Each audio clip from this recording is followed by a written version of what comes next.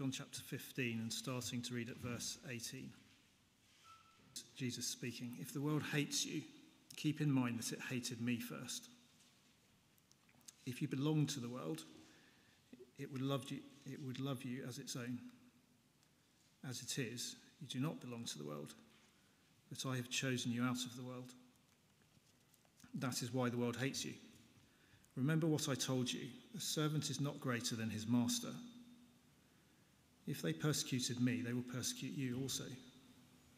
If they obeyed my teaching, they will obey yours also.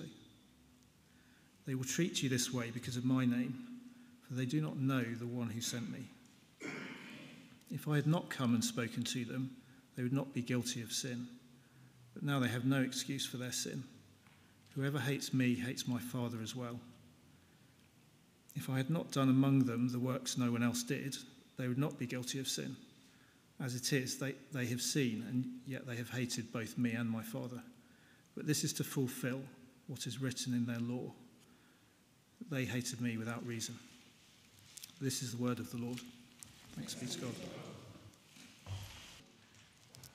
Good evening. It's nice to see you here. My name's David. I work here at St. John's, if I haven't met you before. Great to welcome you and others online. We're going to look at John chapter 15, that short passage that John read to us. And I'm going to start, first of all, by flagging up. You can take notes in the back of this if you like to do that, if it helps you concentrate. And I'm going to pray and ask God to help us. Welcome.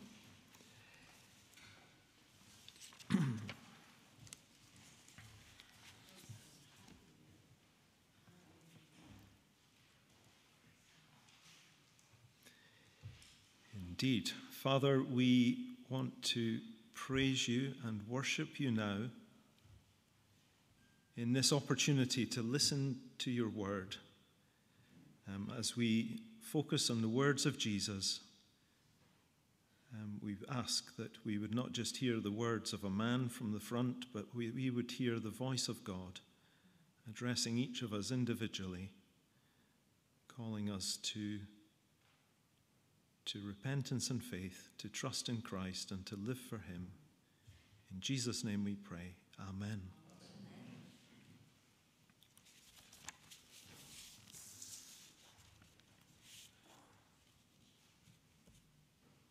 What do you expect when you head to work or go to a family wedding, go to a gig or meet friends at the pub for a drink?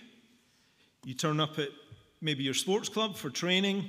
What do you expect in those moments? Do you expect to be hated? I think we should.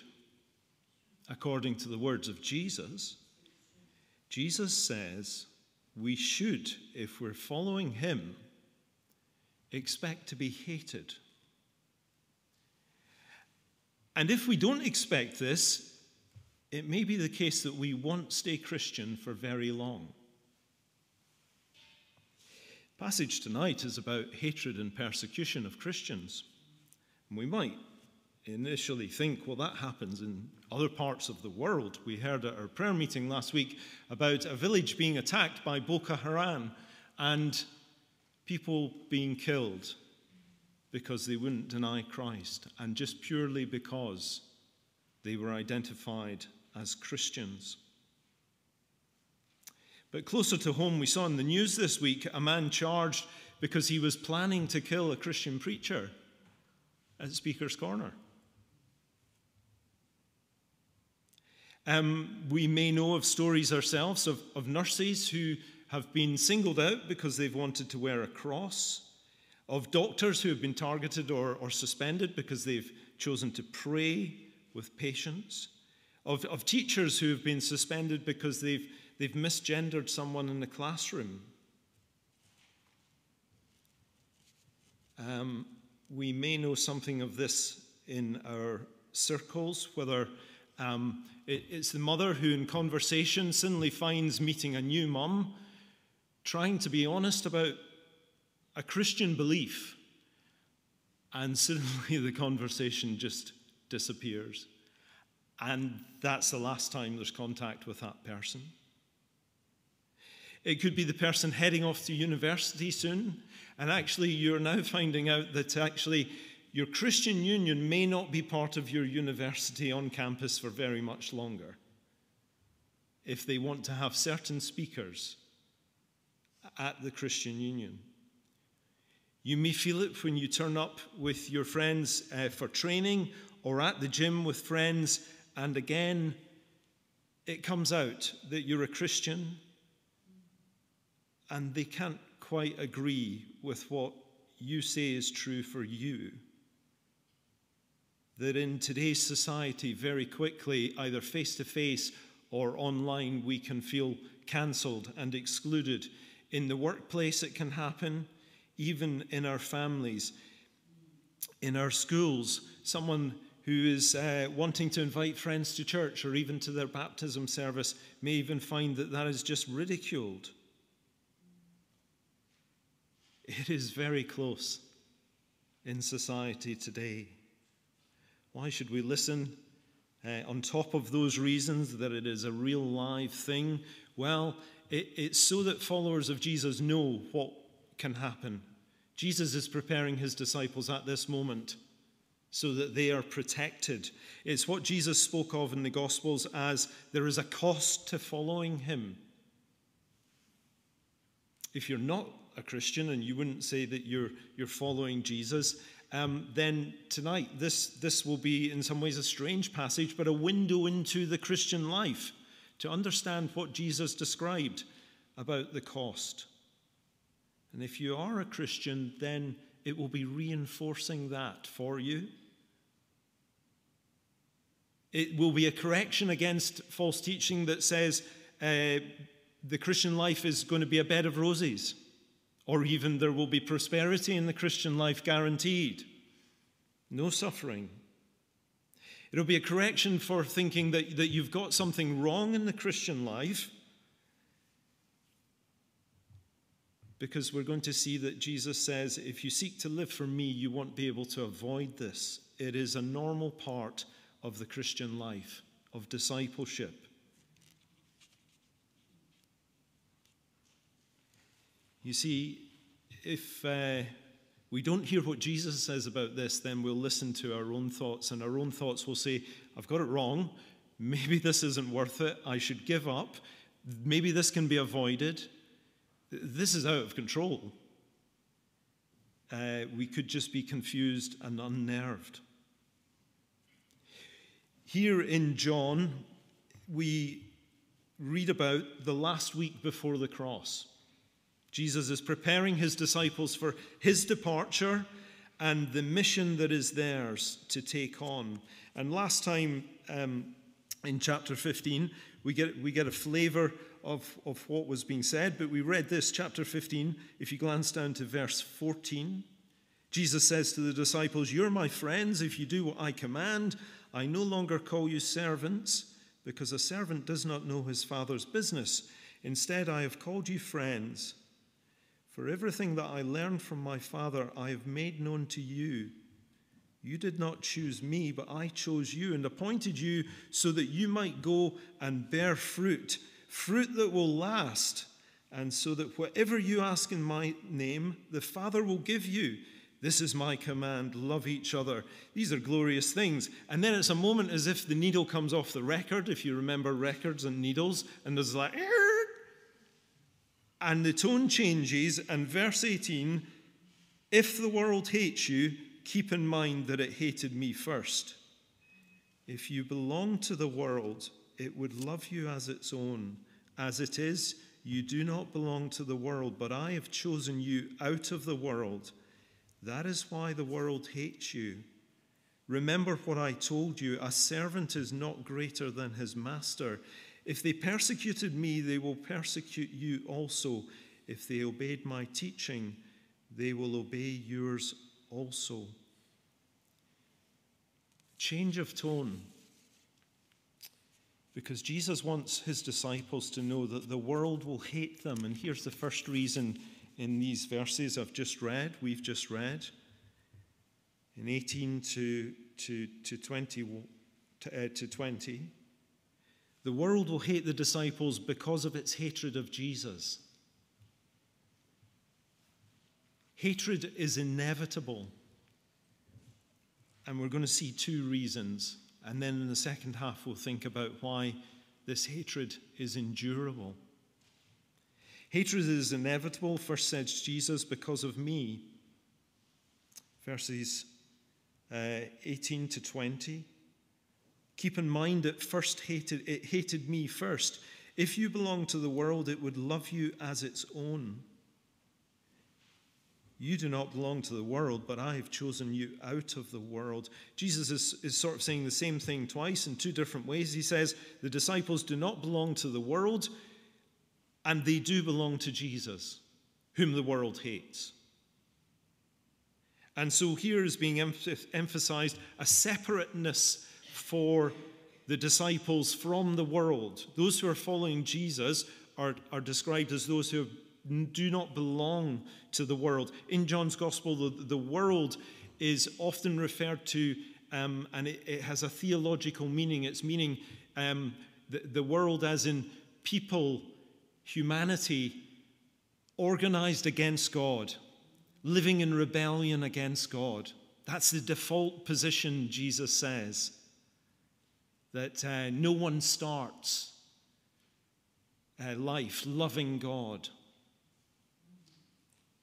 And so he says, now that I have chosen you, you no longer belong to that. You belong to me. Because you belong to me, the world will hate you. You've changed sides. You no longer belong, you belong to me. And that will put you in direct conflict with those who are still living in rebellion. Imagine, if you will, the scenario of a strike in the workplace. And we've seen this a lot, haven't we? And we've seen the pictures. And actually, it all looks quite amiable, some of these. Like when I was a boy and I saw picket lines, it was horrible. Not that I was there. I was just watching like the miners' strike and other strikes when I was growing up.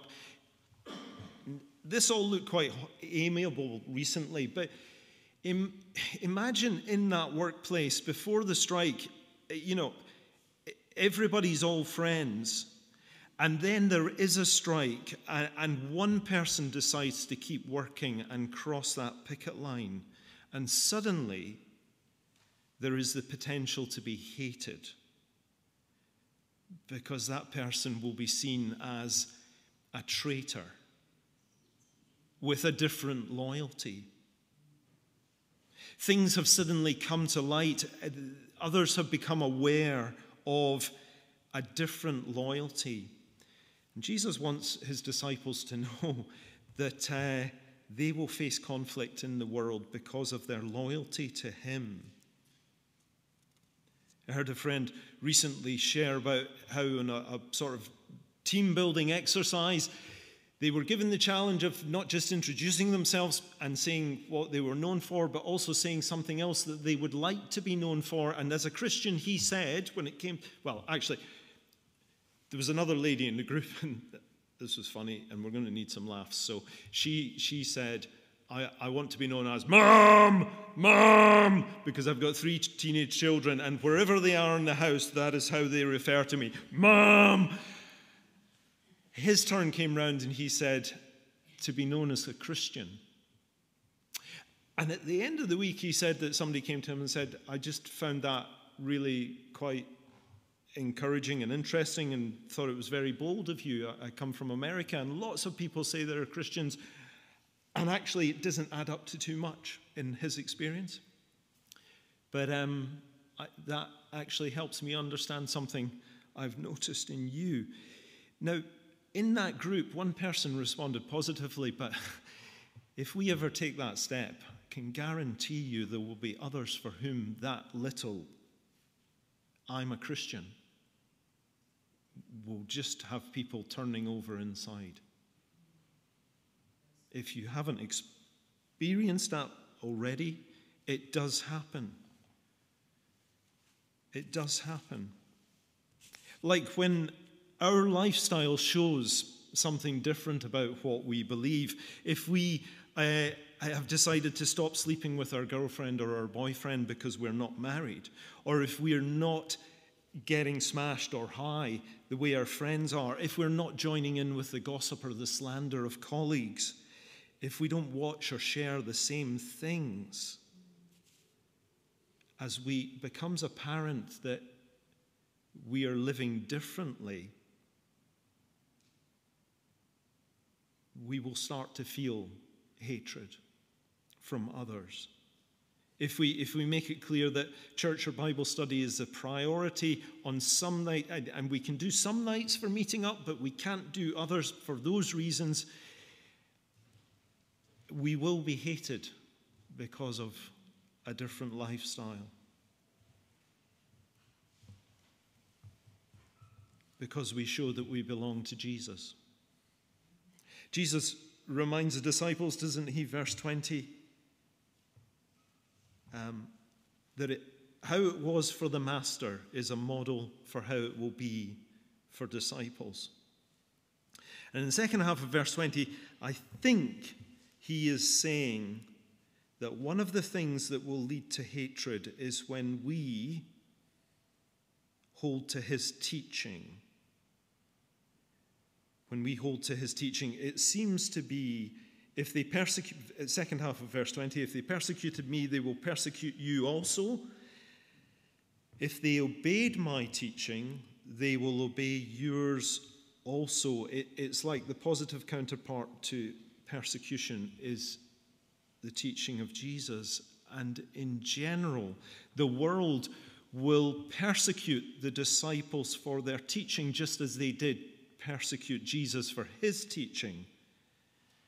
The world may say that it likes Jesus and considers him a great teacher until it has to submit to his teaching, at which point it shows its hatred for Jesus. And don't we think that this is true in our own lives if we have to ever answer questions about what we believe with our friends, people at work, people in our classes, family, neighbor, on Jesus and other religions? So hang on, just let me get this right. What you're saying is that all the other religions are wrong? And that the only way to be saved is through Jesus?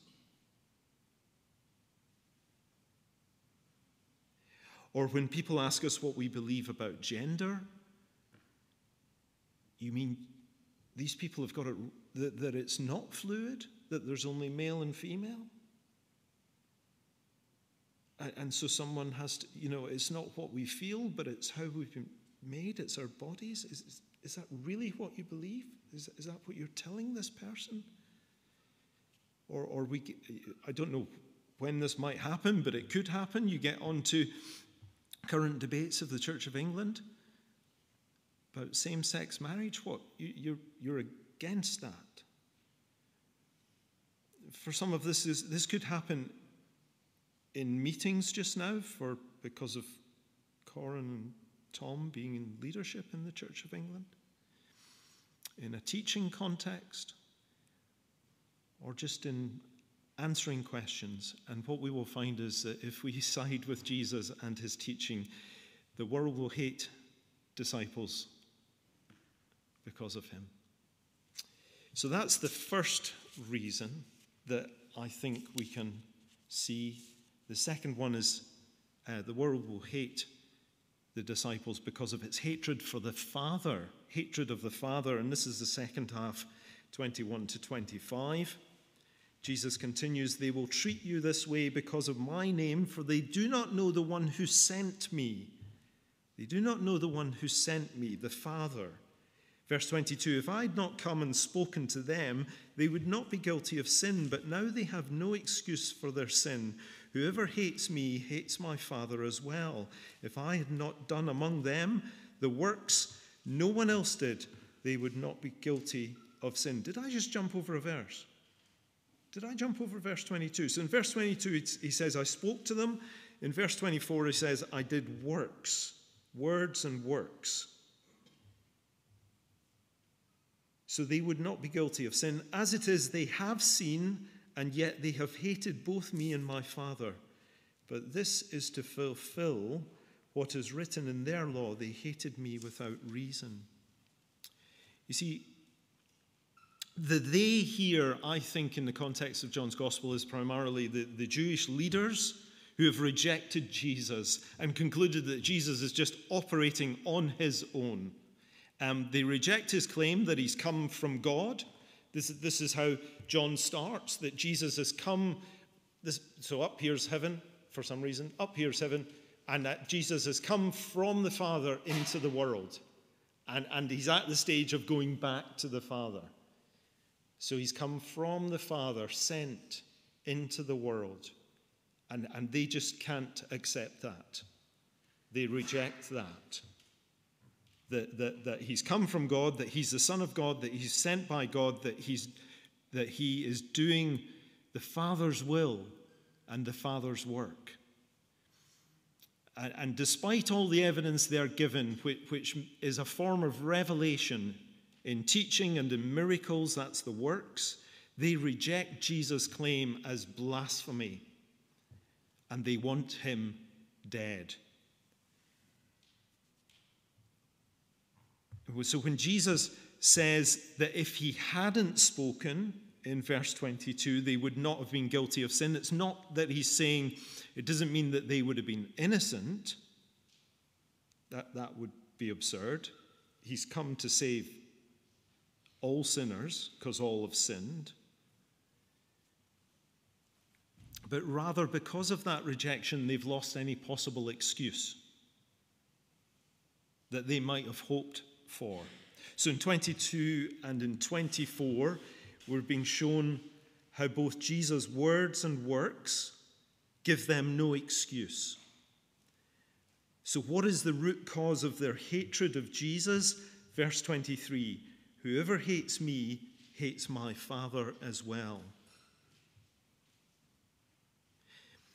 Now, at this moment, they're being given something that would protect them for the future. Because when we get into Acts, we find some of these guys speaking about Jesus in his name and being arrested and beaten up in the name of Jesus, who by the very same people that arrested and put Jesus to death, the same leaders who are claiming a love for God and that they know God. And because of Jesus' words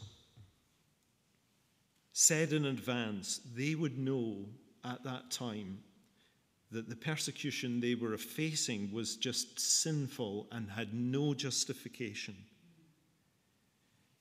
It merely exposes their hatred for the Father, that they do not know God. The persecutors do not know God. It's hatred of the Father. So there's two reasons for why disciples can expect to be hated. Hated because of the world's hatred of Jesus and the world's hatred of the Father. And I promised, as well as showing that hatred is inevitable, that it's endurable. So slightly quicker, but because we had two reasons in the first half, I'm going to give you three reasons in the second half. Why it's endurable. Here's the first one. Verse 25, they hated me without reason. In other words, we mustn't miss the fact that with that little line, which takes Psalm 69 and links it to what would happen in the future, what happened to King David would happen to other believers and to Jesus. They hated me without reason.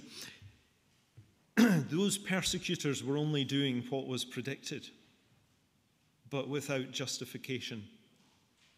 This was not out of control. Persecution, the rest of the Bible shows us wonderfully, incredibly, and frighteningly, in a very scary way, that God can use that to advance his kingdom. that Jesus is still Lord. It's not because of us, it's because of Jesus we face persecution. Because of the Father, because they don't know God. It's an act of ignorance. It doesn't mean we've done something wrong, although there are times when Christians can act unwisely and there's a consequence. But it doesn't automatically mean that I've got something wrong in my discipleship. It's possible that we're being hated for no good reason at all. It's sinful. There's no justification. They hated me without reason. That's the first reason or thing to hold on to help us when we're trying to persevere in the face of persecution. The second one is this: persecution helps to prove that we are children of God.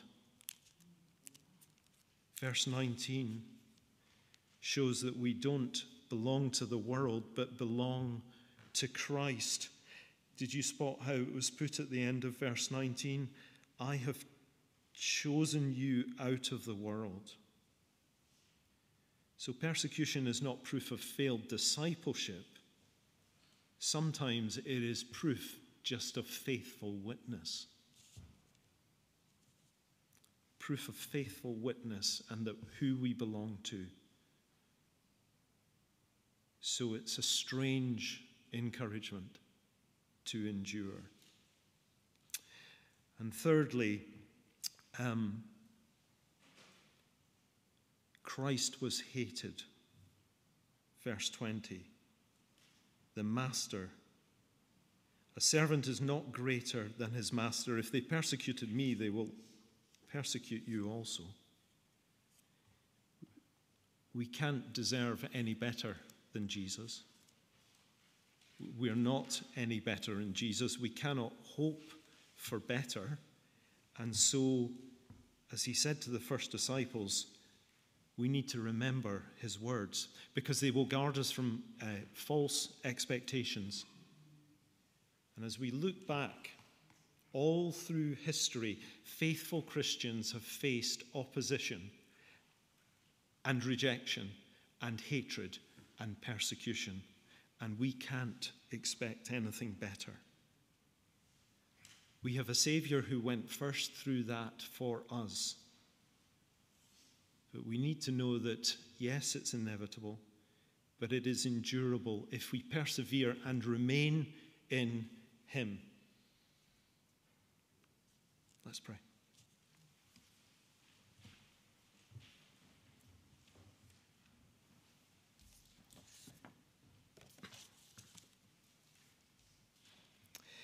Father, please would the words of Christ be a means of changing us and transforming us. We pray that they would be a means of helping us to be realistic about what it means to follow him, what to expect and what not to expect, that we will not be treated well by this world. And we must not be surprised by that, but that we can trust him in these trials. Horrible and hard, but his love for us is not to be doubted. So please would you work these things into our hearts, that we would be those who would want to live a godly life, even if it means that we will be persecuted. That we would be found faithful and trusting in Jesus, our Master and Saviour. Amen.